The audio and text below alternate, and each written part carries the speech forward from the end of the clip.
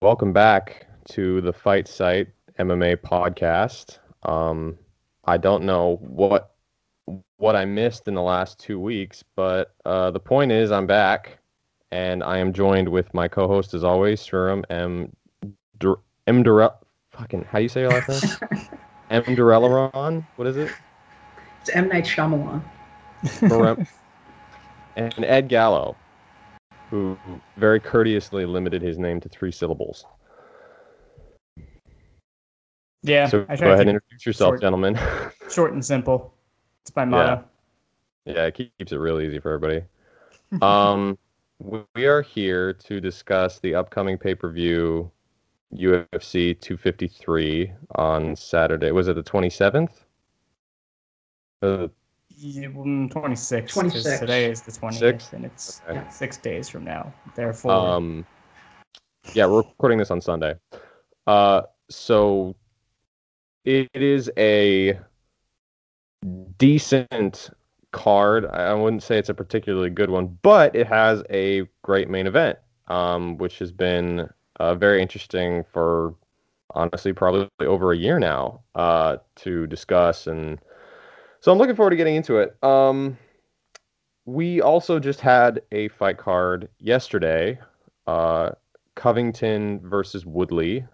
Woodley very courageously managed to buck the 15 rounds in a row of losing because he went out and got himself finished in the 15th round. So he actually managed to he managed to prove us all wrong in the fight side. We're going to eat our words for thinking it could just be another boring Woodley loss, but he went above and beyond just to spite us. So we might spare a few words on that. A few words on Khamzat Chimaev's knockout victory over Gerald Meerschaert. If we have time, I guess. We're sort of, as with most of our podcasts, we usually start with the big stuff, and then as our timer runs down, we tend to go more to stuff that doesn't matter as much. But we're going to start at the top. But before we do, gentlemen, how are we today? I'm good. I mean, not much to say since everything's kind of stayed the same for the last 6 or 7 months. But yeah, I mean, the cards. So as to what Danny missed, we actually recorded 2 different podcasts with a couple of guests, and both of them turned out completely unpublishable for some reason or another. And it was funny in a way because those cards had nothing to talk about, but it was also very sad. So actually, Danny has missed literally nothing, and we're all the better for it because the podcast needs him. You see what happens when I take off for a short amount of time. Everything falls to pieces. Ed, what about you? Yeah, I mean, I'm good. The Eagles are playing today, and they're really bad, so that's always a good occasion. And the fights last night, I watched most of them, and then the main event, I turned it off somewhere in the 3rd round. I'm like, I don't need to watch the rest of this. But then I missed the finish, even though I'm sure it was unremarkable as well. And the fight was terrible. And what a finish it was, my friend. I still haven't seen it. I don't know what happened. He broke a rib, I think. He just collapsed. I think he said that it popped early in the fight, and then he sort of tried to work with it, but Colby kept kicking his body, and then I think in some scramble, it was like a little bit of the Poirier Pettis type thing. Yeah, gotcha. Where it was just kind of one transition on the ground, and then you could just see that he was done.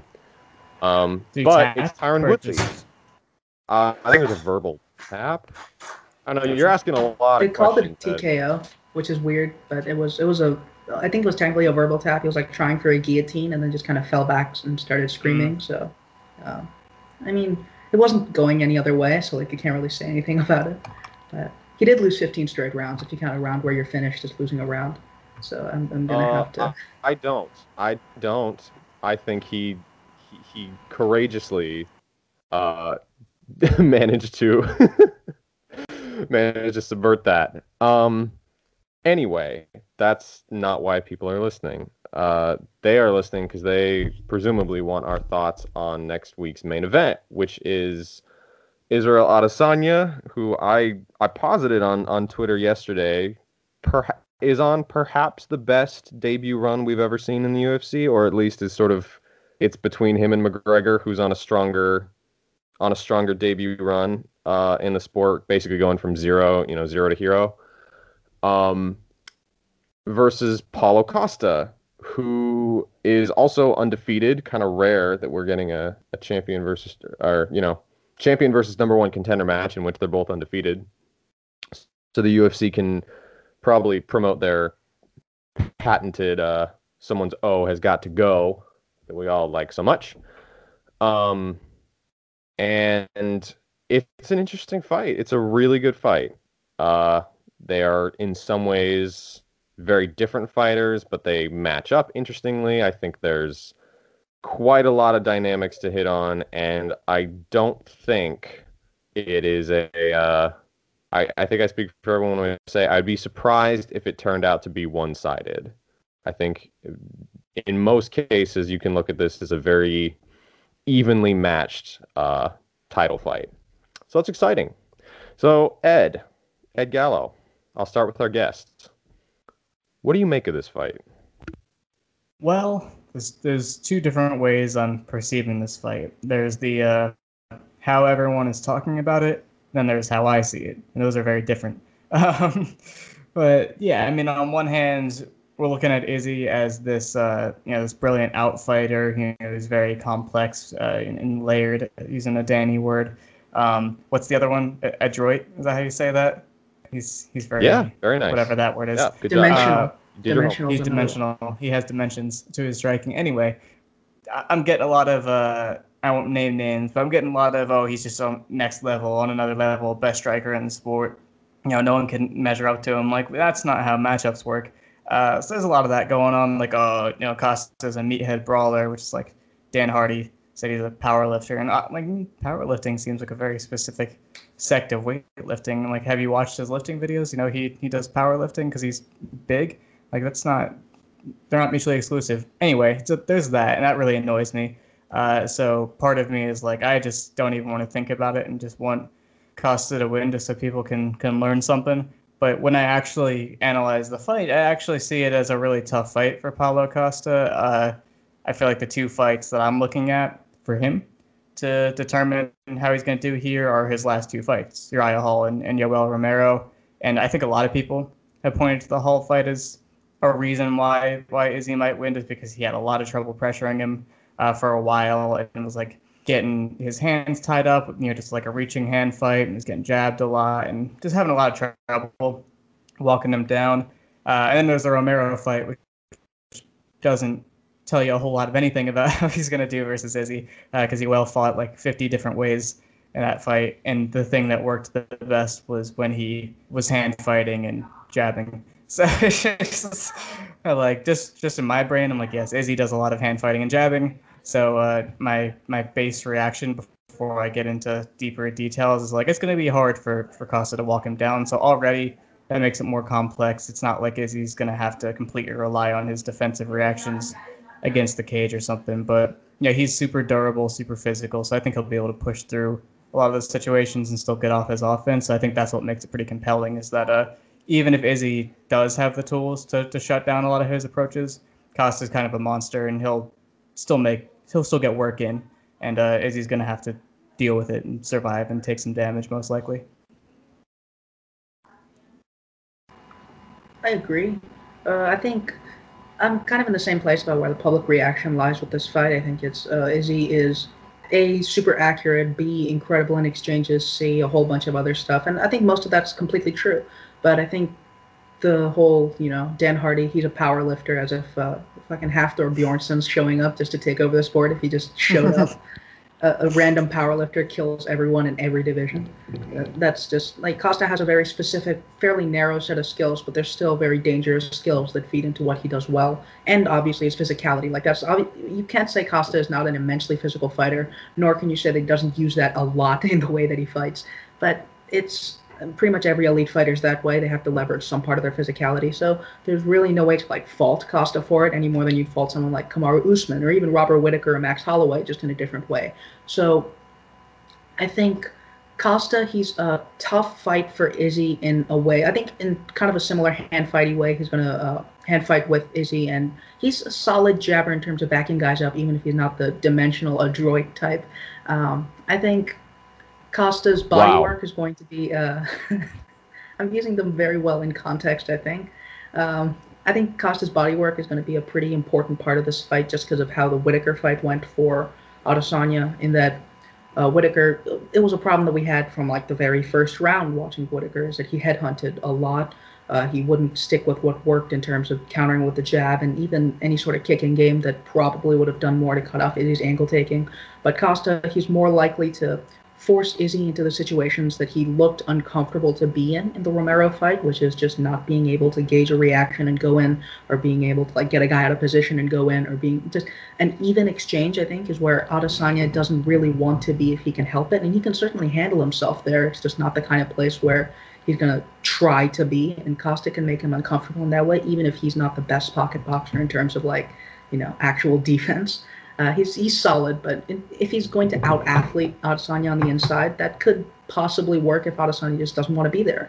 So, I mean, Costa's path in this fight is the same as any of other Costa fight, which is, cut him off with the body work, back him up, just go off in the clinch, or not in the clinch, go off in the pocket, and maybe turn into some clinch stuff if he wants to. But the clinch is a point of danger, I think, for Costa, but go off in the pocket until Izzy drops or is just too compromised to keep going. But cardio liabilities, general brain thinking abilities, there are some obstacles here. So I'm actually a little disappointed. And not in the fight necessarily itself, but I'm disappointed because we never got. I'm sort of the kickboxing fan here, so I'll just make a obscure reference real quick. But we never actually got a chance to see Artur Kaishenko versus Israel Adesanya in kickboxing. And that is disappointing to me because for those of you that don't know Artur Kaishenko, which I'm guessing is a fair bit of the audience, um, he would probably be the best analog for Apollo Costa in this way. He's an avid body puncher. He has a nice like leading straight right to the body where he opens up a lot of his combinations. He's freakishly tough. He can hook with hookers. He knocked out Alex Pereira. I think he's actually Alex Pereira's last loss, if I'm not mistaken. Anyway, um, the reason I'm a little bummed out we never got to see that fight is because I think Artur Kaishenko would have been a very instructive fight for Adesanya. Like I think that would have been a really like it would have he resembles Costa in enough ways that I think we could have seen really had some questions answered about Izzy and kickboxing. Because like in a lot of ways Costa he's a lot like Kaishenko. He's just, not as good. It's not really I'm not trying to slide on Costa. I just mean that Kaishenko is one of the best middleweight kickboxers ever. Um, and so that is a little disappointing because the more I thought about it, the more I was like, oh man, I think that would have told us a lot. And I probably, full disclosure, I probably would have favored Kaishenko over Adesanya in kickboxing. Now, that doesn't necessarily mean that I'm favoring Costa over Adesanya. I feel like this is it's a pretty good and bad fight for Adesanya. It's a bad fight in the sense that a committed pressure fighter who can try to herd him into, hooks and, kick his body and punch his body along the fence, who's really going to test his cage craft might be very challenging for Izzy in the early going. On the other hand, Costa is so relentless in his pressure and he's doesn't really seem to have a ton of depth. I guess we'll touch on that a little bit more in a bit. But I think when exchanges start becoming more layered and it starts to become a battle of, thinking ahead, that might just give Adesanya everything he needs on a platter to look phenomenal. So it's a great fight. And I guess I'll sort of kick off the discussion by saying that like I think a lot of what we might see from Adesanya is largely dependent on Costa because he's when you have an undefeated fighter who's managed to play their game as, hard and fast, and they haven't really had to make a lot of adjustments, up to a certain point, because Costa's still pretty young. He's only 12 fights into his career, or his pro career at least. Uh, it can be hard to decipher whether or not you really need to make big changes. Sometimes lessons need to be learned. You know what I mean? And with Costa, I think the big thing that gives me pause is I don't know how well his game works in open space. Like this is a pretty big point to hit on, but like ever since he debuted, Costa always had this reputation as a bit of maybe like a bit of a more technical John Lineker fighter, where he just pushes people back and just crushes them with pure power and hitting the body and just relentless. But as I went back and watched his fights, I was surprised to see that as much as he has a surprisingly stout shot selection and he can play with rhythm and things along the fence, he really doesn't play as much in open space. I still wonder how well he just does in neutral exchanges. And we can talk, as Serum said, we can talk about neutral exchanges from Izzy's point of view in a bit, but like something that has always interested me is that both Adesanya and Costa are kind of tactile fighters in different ways. I think Costa uses the cage as like a proximity mark for his own demolition zone. When he has guys flattened out, he'll step in with committed punches. He's usually not feinting out a response, before, ducking under a lead hook. He is hammering as much as he possibly can. He's just wailing on people. And again, there's more technique to it than Dan Hardy is clearly giving him credit for. But it is interesting to see him go from like Costa in the center of the cage. He's just trying to push you back. Costa with his opponent sort of halfway to the cage. He'll start throwing out that feeler jab, maybe some kicks. Costa with his opponent flat against the cage. He's going nuts. And if there's one thing that I think Adesanya is going to be incredibly diligently prepared for in this fight, it's likely going to be preventing himself from being pressed up against the fence at all costs. So I think that's a decent place to start. What are your guys' thoughts on that? Yeah, I was thinking about that. Some of Izzy's habits that he might have to, actively fight against, because he's been really counter happy in a couple of his fights. He really likes to lean back and maybe not exactly pull counters, make people miss linearly and fire back straight, or a check hook. So he's pretty happy to go after that over and over and over again. That's not a good way to keep yourself from moving backwards, because that's what it is. So I think he'll have to, at least early on, maybe in the first couple rounds, not do that and frame off and create barriers so he can circle out, because Costa's not as good of a cage cutter until you're really close to the cage. Like you said, in open space, he doesn't start to let loose with this kicking game, which is a pretty good way to keep people stuck in place. He doesn't really do that until he knows exactly where you're going to be or if you're going to be circling or not. Something I noticed from the Romero fight is that after the first round, Yoel started not conceding space because Costa wasn't really pressuring him as much as Yoel was actively walking himself back. He kind of would lead himself a little bit, which is awful to see. But yeah, after the first round, he kind of switched up his approach and was holding his ground a little bit and just framing off with his elbows and pressing on the triceps and the biceps and pressing on his biceps and trying to keep him from being able to wind up on his hooks and get him off. And Costa was still able to punch, but I mean, it wasn't nearly as effective, and you can kind of direct from there. And I think a more schooled clinch fighter, and in a striking sense, like Izzy, would know how to create angles off of that, move his feet, circle him off. The UFC is actually like diving a little deeper into like breakdowns, like actual technique. I saw on the card last night, Cruz did an ad for Izzy hitting a little foot sweep off of bicep ties like that. So I think he definitely has shown the ability to do stuff like that before, and I think it'll be necessary in the beginning just so he doesn't end up on the cage, because you're right, that's where Costa really thrives, and Izzy's counter game isn't really built to do a lot of damage there. I think he can block pretty well, but you don't want to play that game where you're trying to avoid damage while the guy's just throwing heat at you and going nuts. So yeah, I think he's going to have to fight a little differently than he normally does. I don't think Izzy's normal game. Like if he does exactly what he did against Kelvin or something like that, or even Whitaker, really, I think that's a worse idea than doing something else. That's my initial read on Costa's offense.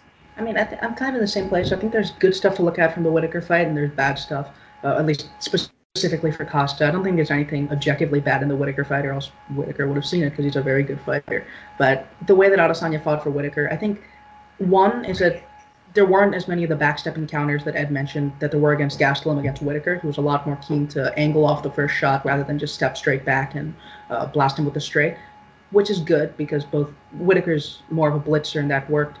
And the kind of angling off is very good for ring craft if Costa's just trying to push him linearly backwards. Izzy can, even instead of just hitting a counter and taking advantage of the angle in the pocket, he can just step off on another direction. And no one's ever done that to Costa because he hasn't really faced good ring generals other than like Romero on the front foot, but that was Romero on the back foot, so like not quite. And the problem there is the big lean back. The big lean back being Izzy's defensive, I wouldn't say like his primary defensive option, but one of his defensive options. He's a very good hand fighter. He's good with frames and stuff. But when a guy just comes straight at him and blitzes him, he likes that big lean back. He did it against Romero a couple times too. And Costa being such an avid body hitter, that's going to be pretty tough unless Costa just fights against type and does it incredibly badly. So yeah, Gastelum is not the path, the kind of backstepping, just because Gastelum had some success pushing Izzy back, even if he wasn't able to do anything with like getting him halfway to the cage the way Costa would be. But a lot of that was just Izzy stepping straight back and trying to blast him on the front foot. Costa's going to be a bit more measured and not get himself out of position, just blitzing that way. But Whitaker has some solid spots of hope for Adesanya and for Costa. That's what makes it such an interesting fight, is that both of them have some interesting habits with respect to each other. So I think in talking about Adesanya, something that is important to know, or a distinction that I think needs to be made, is that Adesanya against Whitaker and Gastelum, like those are Whitaker and Gastelum are largely like two springy punchers who kind of need to collapse distance, a fairly large amount of distance to get in range. I think obviously Whitaker's sort of karate blitz, as it's labeled, is a more calculated one, or at least was a more calculated one. And I think Kelvin has gotten much more comfortable just sort of with his, lone step in, but they still need to sort of, there's still a level of commitment to all of their entries. And that's generally why Adesanya could break their line of attack and take angles on them so easily, and why he could lean back, taking an angle on them, resetting his foot position, and then, countering their overcommitment. I don't necessarily think that's a good indicator of what we'll see from Paulo Costa, because Costa tends to close down people with his feet under him. He's, like I said, he's a much more concerted pressure fighter in that way. I don't think Costa's going to be like leaping over himself to punch Adesanya in the face. I think he's a lot more likely to work his way into range with his feet under him and then try to force those more neutral engagements. So that's something to consider. I think honestly the best and most applicable parallel for Costa is probably Adesanya's fight with Jason Wilness, because that was in kickboxing, because that was the last time I saw Adesanya play like a committed outside game against a concerted pressure fighter and ring cutter. And Wilness did something that a sort of strategy that we might see from Costa, which is basically the understanding that he's probably the more powerful puncher or kicker shot for shot. And so he could endure some, 3 or 4 punches, shots from Adesanya if it was to land one clean leg kick or like one clean shot to the body. or one clean left hook upstairs. Now can be debated whether this is a smart strategy, but well, I guess the point I'm trying to make is that it is a likely strategy where I think, if Adesanya is really trying to load Costa with volume and he really wants to play off his feints and his jab, obviously getting his kicking game going from the outside, there's a good chance that we might see Costa. We generally talk about, let me try to approach this from another way. We generally talk about like fighters taking away an opponent's weapons by either like punishing them for it or making them miss enough times that they second guess themselves. And it's a pretty normal pattern when you study fighting. Like, we saw Tyron Woodley yesterday. You can only miss your right hand so many times or land it on the glove or a shoulder so many times before you just stop throwing it because it's not working. Costa is the rare kind of fighter who will continue to use his weapons even during or after he's been punished for them. Like, it's kind of I think it's a combination of being courageous, obstinate, and possibly stupid. Just sort of incessantly pursuing, a weapon in your arsenal, even if conventional wisdom states that there should be a point at which that fighter just chucks in an effective tool. Like, the shocking thing about that sort of third round between Romero and Costa is that Romero kept jabbing him when Costa would try to throw. Like, Romero would do a better job of drawing Costa's shots out and then sort of, marking his face up with the jab or the blitz. But Costa never stopped trying to throw those weapons. He didn't take like, okay, when I throw my left hook as a counter, it's missing and I'm getting hit in the face for it, as like, okay, I should stop throwing my left hook. He takes it as, well, it's the cost of doing business. I'll keep trying to throw my left hook. And again, I don't know if that's a good thing or a bad thing, because having a fighter who can soldier through, adversity and still trying to make their weapons work, even if they're getting hit 3 or 4 times in response, is necessarily a good thing for a fighter's longevity. And I don't know if that's a good thing against Adesanya specifically, who is extremely good at keying in on an opponent's weapon and taking it away over time. Like, it is a potentially suicidal habit, is what I'm trying to say. I don't know. That's just something I noticed that's sort of been in the back of my mind, is like, not only sort of, their styles, but like, who are these people? In terms of fighters, and Costa's the guy who will keep trying to kick you in the body, even if it's, a stance prevents the kick from landing clean, like even if he's being punished for attempting a counter, even if he's overcommitting on a right hand to the body from outside and he's getting check hooked, he won't stop trying those things. So is that a good thing or a bad thing, Ed? It's a good thing, actually, because if he gets discouraged, he's just going to be not doing his A game, and it's always better to do your A game, even if it's damaging, than to get away from the thing that could actually win you the fight, even if it's stupid, which is one of the funniest parts in the Romero fight for me, is where Yoel actually starts doing things to punish him when he walks in, and like he starts to walk in, Yoel jabs him, he backs up, and the distance resets, and just like the same exact timing, the same exact distance, like 3 or 4 times in a row, he walks forward, gets hit with something, and then backs off, and then just walks into him again, just bounces off of him like 3 or 4 times, and like, you didn't change anything, like not your timing, not your defense, like nothing, and Yoel just kept hitting him, and he didn't do anything different. He just kept walking him down. He's a weird guy. I don't totally understand him. I just feel like we haven't seen him against enough elite-ish operators. Like, we've seen him against one, and that's the weirdest person you could possibly be measured against. Like, how can I draw conclusions from your fight with Yoel? But he should do what he does. He's going to get hit a bunch. He's going to look stupid a bunch of times, but that doesn't mean he's necessarily losing his long game. I don't really see him as much of a round winner here, although I think they could end up in some weird smothering situations where neither of them are really getting much done. I think it might be an ugly start to this fight before that the actual action picks up. I don't think it'll be an uneventful fight, but I think it could be a lot less clean to watch, as some people might expect. Like, lots of strikes are landing. It might be a lot of collisions and weird stifling and all that jazz. But yeah, he should, to answer your question, he should do what he does and be himself. I think it's Izzy who has to make a couple of adjustments here.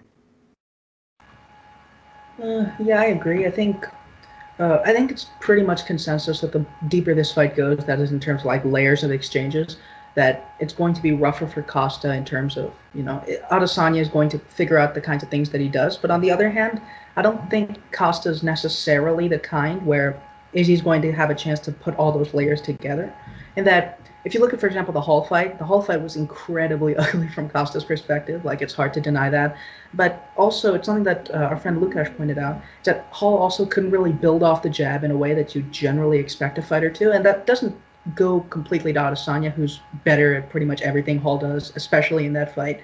But Costa just kind of smashing himself into guys over and over again, that is his game.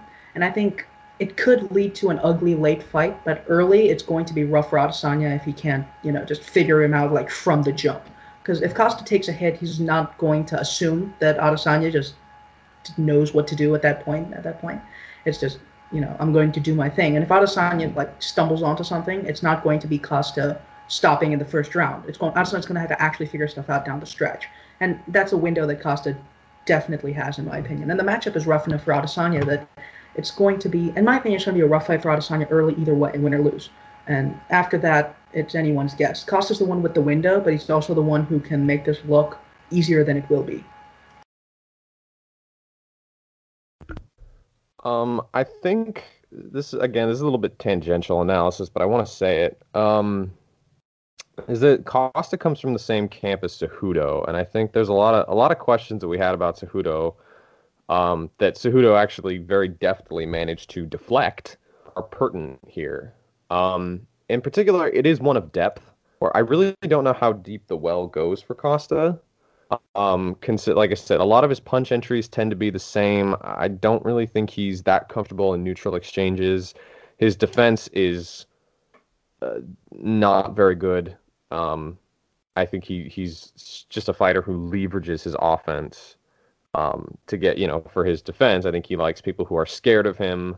I don't know how well that works against someone with like a needling jab, or someone who can actually like fire a right hand behind it, someone who can kick with him from the outside. The thing with Costa is that he runs into a lot of the same issues in his fights.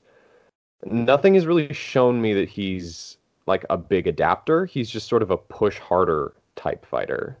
And I question that, because it is, this is Adesanya who he's fighting. This is someone who can, like, if Adesanya starts landing his jab as easily as Uriah Hall started landing his jab, I have a lot more faith in Adesanya to, to punch off his kicks in layering exchanges. I have a lot more faith in Adesanya to put a right hand to the body behind it, or, to angle off moving backward and then, try for a body kick before, taking another angle off the fence. Like, Uriah Hall couldn't build much off Costa, but that's partly because it's Uriah Hall.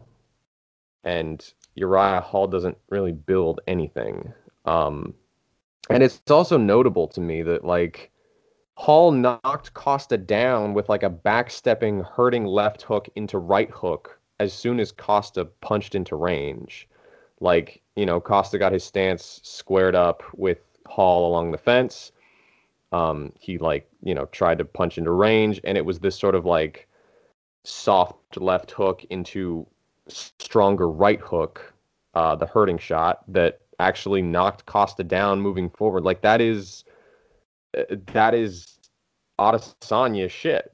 Like, that is exactly what Izzy does. And Romero did the same thing against Costa. Like, Costa committed hard on a straight right, and Romero basically tried to like check hook and then laced him with the right hand on entry. I know everybody always remembers like Romero pointing in another direction, being like, look over there, but it was actually Costa really committing, I think, really feeling like he had Romero hurt, committing on a right hand, and then it was that same exact like left hook hurting shot into right hand that put him down. Like I can't really see why that wouldn't work against Costa. Those those opportunities are there. And I don't think while Izzy may not be like a massive puncher, he is extraordinarily accurate and good at finding like small openings and turning those, putting people in very compromising positions before putting them out. And Costa puts himself in compromised positions like willingly. Like it's sort of like he sort of takes that as like part of the risk of his style is like, well, I'm going right into the danger zone. I'm not going to bother feeling people out. Like that's just sort of, that's just kind of what he does. And that's again, that can be both a good thing when you're fighting very timid opponents like, a pretty old Johnny Hendricks or Bang Boost, however you say his name.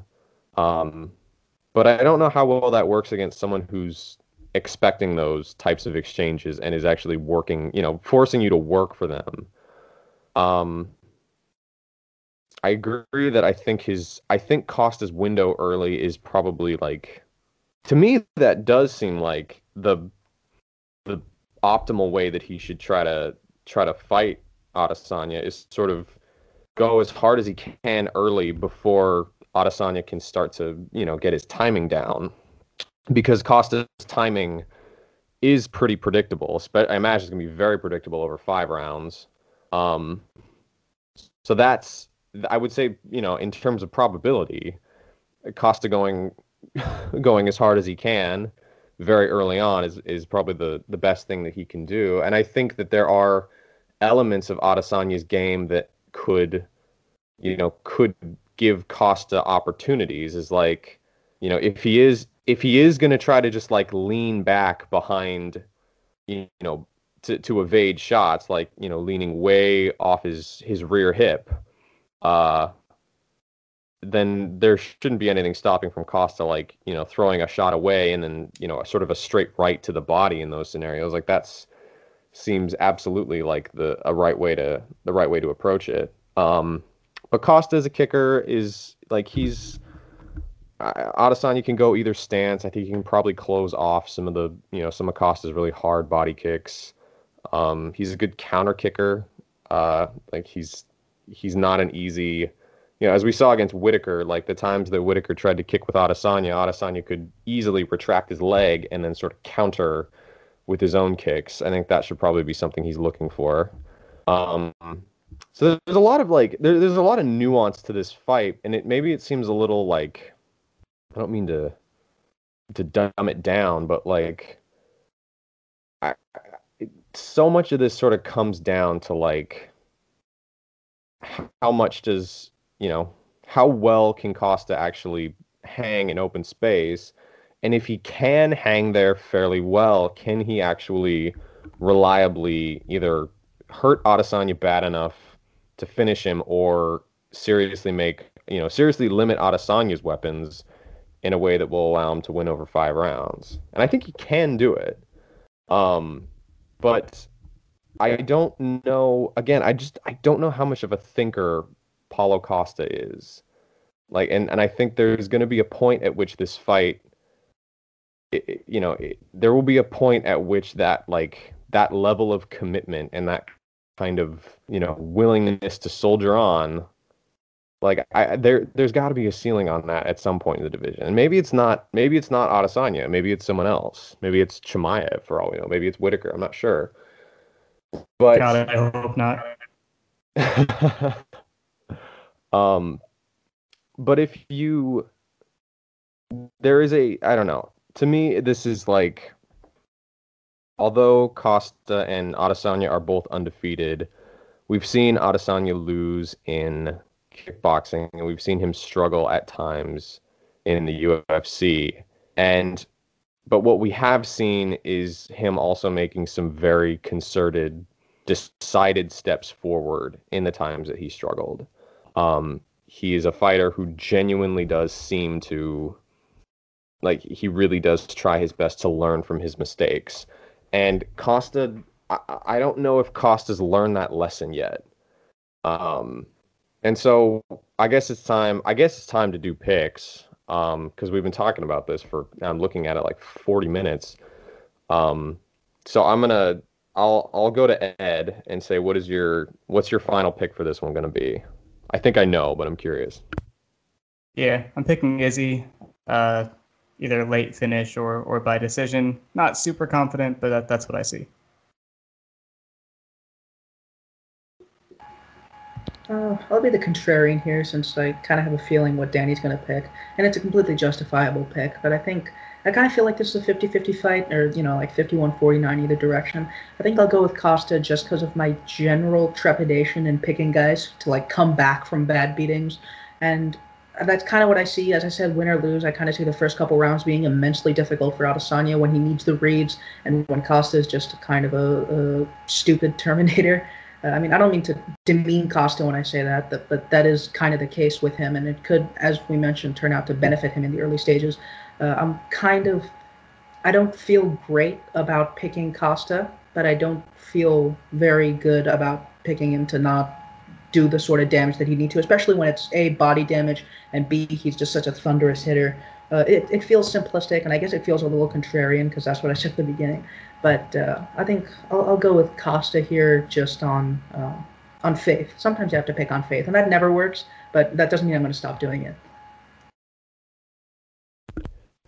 Um, like I think is I'm kind of torn, and like I do like I do want to re-emphasize that I think this is like I think this is a really close fight, and I don't think there's not only I wouldn't be surprised if either guy won it, but I also wouldn't really be surprised at any outcome. If Costa gets an early finish, that wouldn't surprise me. If Adesanya got an early finish, I wouldn't be surprised either. The way that Adesanya can actually, I mean, the reads that Adesanya got on Whitaker were so like insanely quick that it was sort of shocking how fast Adesanya just seemed to completely figure Whitaker out.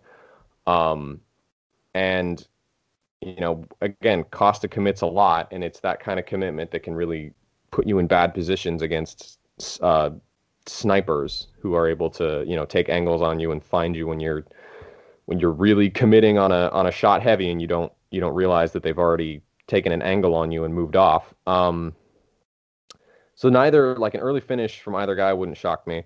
If Costa nets an early lead and then Adesanya has to sort of like make up a lot of ground and ends up losing a decision, I wouldn't be surprised.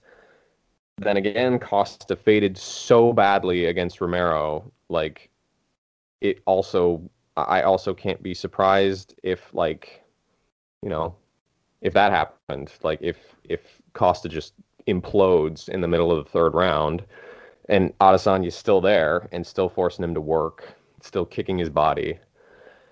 All right. I think if what I'm asking Adesanya to do is to be conscious with, his cage craft, avoid being pinned along the fence. He may spend some time along the fence, but avoid being pinned on the fence. And if he can draw Costa onto big shots in neutral space. Can he do that long enough to either stifle some of Costa's confidence or, exhaust him, force him to work harder than he's comfortable? I think he can do it.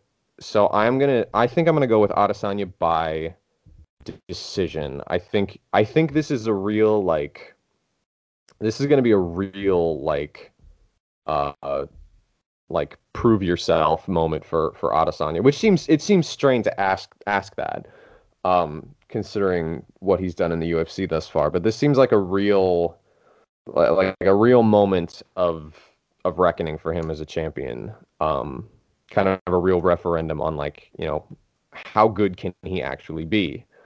Uh, and for Costa, I think it's you know I think a lot of his mindset is probably just like do what works until you can't anymore. And while I think that is certainly a fantastic approach in a division like light heavyweight, which I think Costa would just dominate if he were to move up. Um, I think against someone like Adesanya, that might not be as beneficial as it sounds. But it's close. There's a real chance that we get like a classic out of this fight. It could be really special.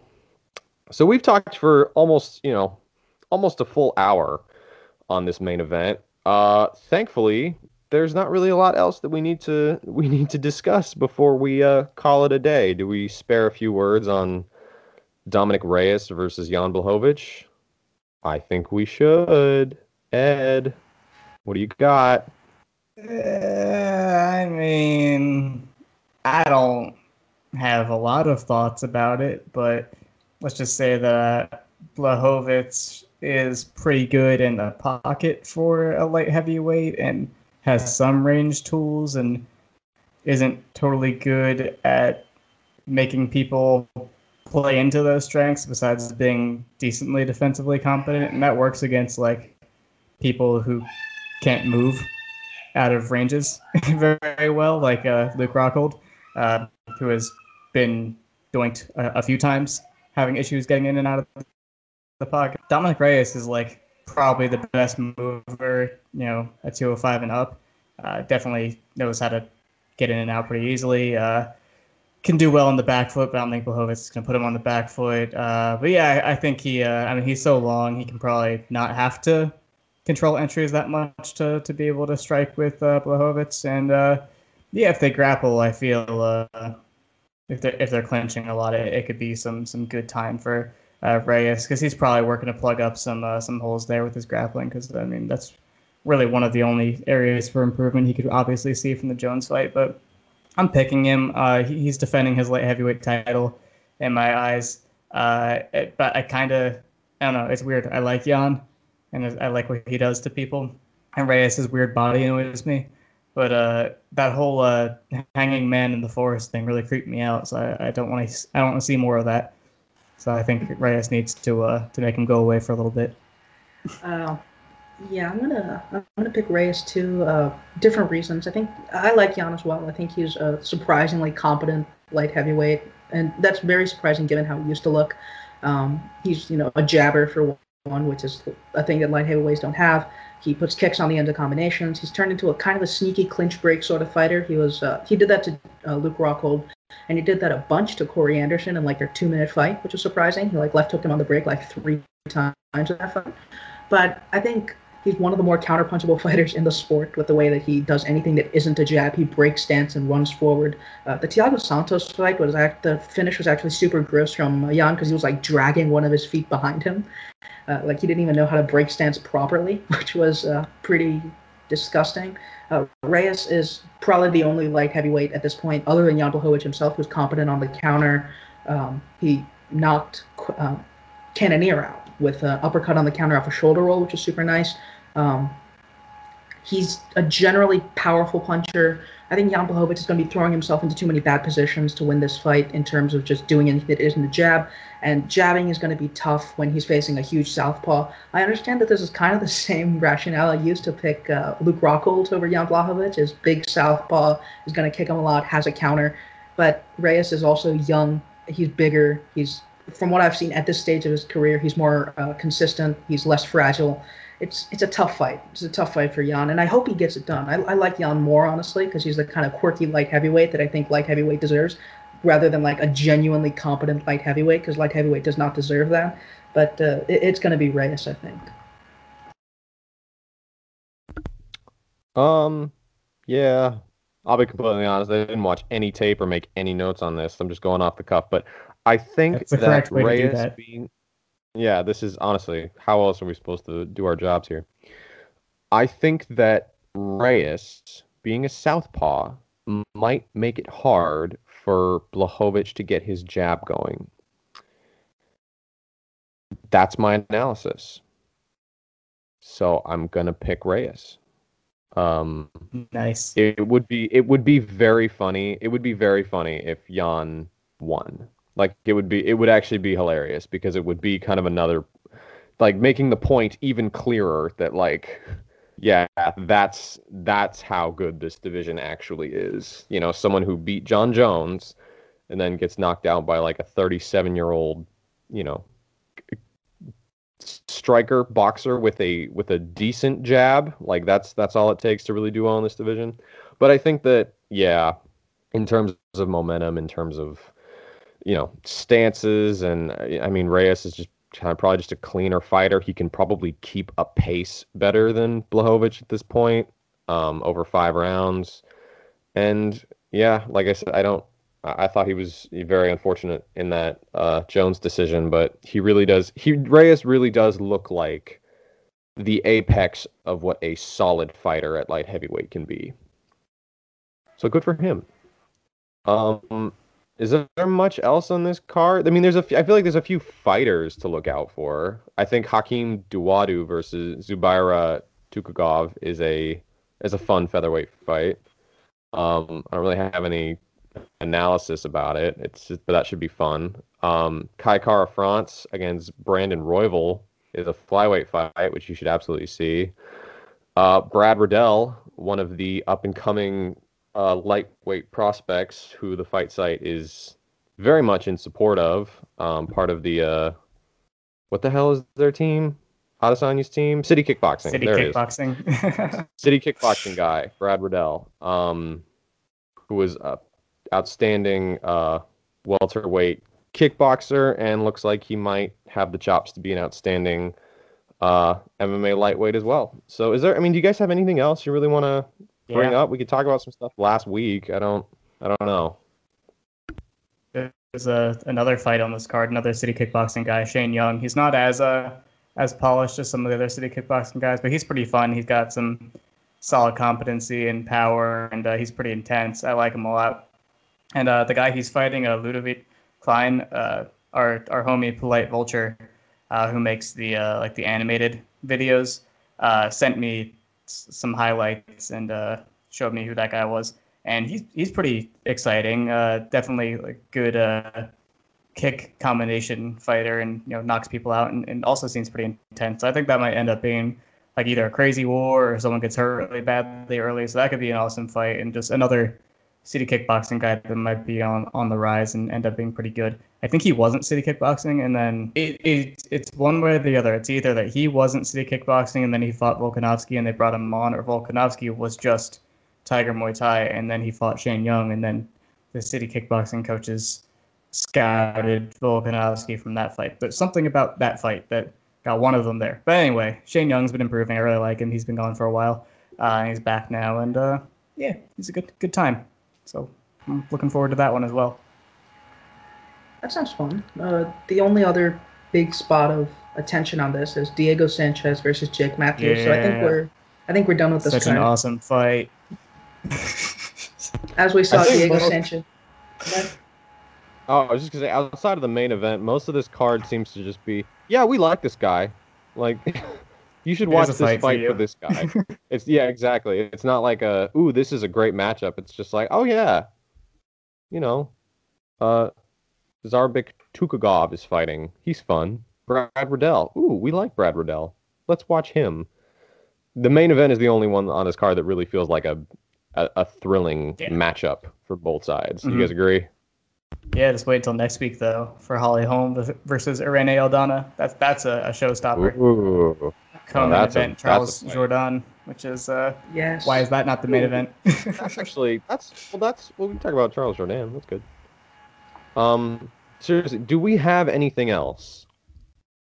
I mean, there's some stuff from last week, but not a ton of stuff because it's a Woodley fight weekend. Hamzat Chimaev had a big knockout. That's true. Looks like he could be something. I want to make sure I'm talk about that. I had no hope for that fight. I had no hope. I mean, here's one discussion point that I've been thinking about. Do we want Chimaev to stay at 185, or should he go back to 170? He should part time both divisions to just keep bouncing back and forth because if he can make the weight. And then if he gets really confident about 185, then we were go up to heavyweight, and then he'll fight Francis Ngannou, which is what I want to happen to most fighters that I don't care for. So I think the more time he spends at 185, the more interest he'll have in jumping up to heavyweight to fight Francis Ngannou. So that's my logic there. I mean, I think this is something that Danny mentioned earlier, but I think 170 has a couple tougher matchups at the top than 185 does. 185 has Whitaker, who's kind of just the exact opposite of everything Chimaev wants out of an opponent. But 170 has Usman and Covington and Leon Edwards, who are all fairly tough for control wrestlers who want to kind of bully their guy around. And 185 is just generally a lot shallower. I mean, 170, he's going to skip the line of 170 in a way that Vicente Luque and Jeff Neal and Zaleski dos Santos never got the opportunity to, because he is him. But 185, if it's possible, even easier to get up to the top because it has zero prospects other than him.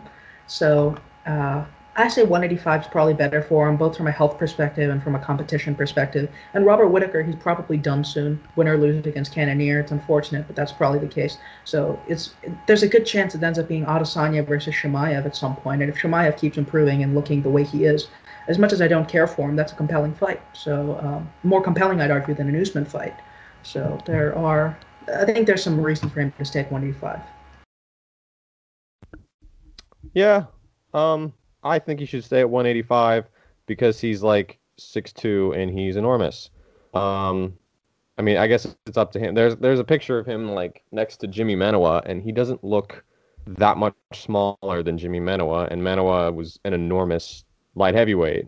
Honestly, there's a chance with Chimaev. Chimaev's only 26. There's a chance that if he really keeps growing, he might end up a light heavyweight someday. It's up to him. I mean, until maybe when he's young, he feels like he can kind of bounce around and wait. Maybe he feels like it's a little more his speed to do what he wants, but eventually he'll probably settle into being a middleweight at some point. I agree. I think Whitaker is really the one fight we can look at and be like, yeah, that's a bad night for him. But that's one matchup. And it's not like he's gonna jump from Gerald Meerschaert to Robert Whitaker. That's way too much. You sure? You never know. That's true. Dana really seems to like him. So I don't know. Him. Like I guess we'll see. But I don't really. This still like he has not had any ounce of real adversity. Yeah, resistance. Thank you. He's not had any resistance so far.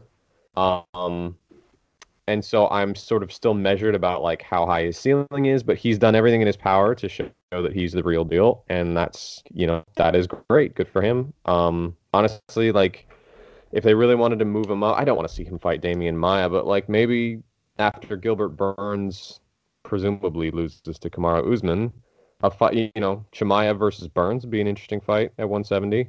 Because, Burns is, more powerful and more polished, and he's also had some difficulty with control wrestlers. So the options are there. I'm not super, I can't say I'm really a Chimaev fan or not a Chimaev fan. I just need to see more from him. But like I said, he's done everything in his power to show that he's the real deal. And, a 17-second knockout in a division he's never fought in before does not say anything bad about his prospects in the future. Do we have anything coming out this week? Ed, are you working on anything? I don't know what I'm going to do this week, but I'm going to write something about wrestling in an MMA context. I haven't decided what. Ooh, but there's a shock. The fight site is going to have a ton of stuff out. I mean, Aiden has an Adesanya article about Ringcraft. We have our staff picks coming out. We probably have other things coming out. I don't know what they are, but they'll be coming out. Sharon's probably doing something. He usually does things on fight week. Maybe. I mean, he arranged the staff picks. That's a lot of work. So created the document. I mean, yes. I started a Costa thing, but it's also just like not even a thing right now. So if I can actually do the normal hustly thing that I do right before a deadline, it might be coming out. It also might not be if there are a bunch of things, so don't hold me to it. There's the little vetting video series that aged super well last time, kind of, Oh, yeah. with the exception of Meerschaert. But you can't win them all. Bet against the Contender Series people always works. But I'll probably be doing one of those again and for the foreseeable future, because those are easy and I don't actually have to do a ton for them. And I'm thinking about writing about the ACA fight that happened last time, which we didn't really touch upon. Oh, yeah. Abdulaziz Abdulvakabov defeated Alexander Sarnavsky in it's a genuinely brilliant fight. It might be my pick for fight of the year. As soon as ACA comes out with the video, I'll be able to make a better decision about that, because there's some stiff competition this year. But it was terrific, and I think it's worth a deeper look. I don't really have anything coming out. I have one piece that I am slowly working on. It is a tribute to the kickboxer Mark DeBont, which we will probably run on the day that he passed. Very sadly passed away in November. But it's still like 2 months out. I don't really have anything that has really piqued my interest to write about. Maybe if this weekend turns out to be really good, there'll be something worth writing about in the main event. I've already written about Brad Riddell, but I'm excited to watch him fight again. Yeah, not a lot. What's coming on? So there's Irene Aldana versus Holm, which we're all so excited for. But is there anything else on that card that we care about? I'm trying to look. This is what I mean when I say that our podcast. Is that card? I thought that got it canceled. Was. Oh, it was. Yeah, that got canceled. I see. I mean, Dariush might really. still get an opponent on it. Roman Kopylov is somebody that Ryan has said is cool, so I don't know if that's true or not, but possibly. Loma Lakbunmi is fighting. We're not too far away from Marais Sandhagen, which is fun. That's a terrific fight. That'll be worth talking about. Ooh, Carlos Condit versus Court McGee. Now that's a wow. Fight. Yeah. Yeah. I don't know. Maybe next week, Sherm and I will have to dig into either the questions that we need to answer, or we'll try to find some concept to talk about outside of the main event, which we'll definitely cover. So, I think that does it. Thank you guys for listening to the Fight Side MMA podcast. You can follow Ed on Twitter at Ed Gallo MMA, Edward Gallo MMA. Got it.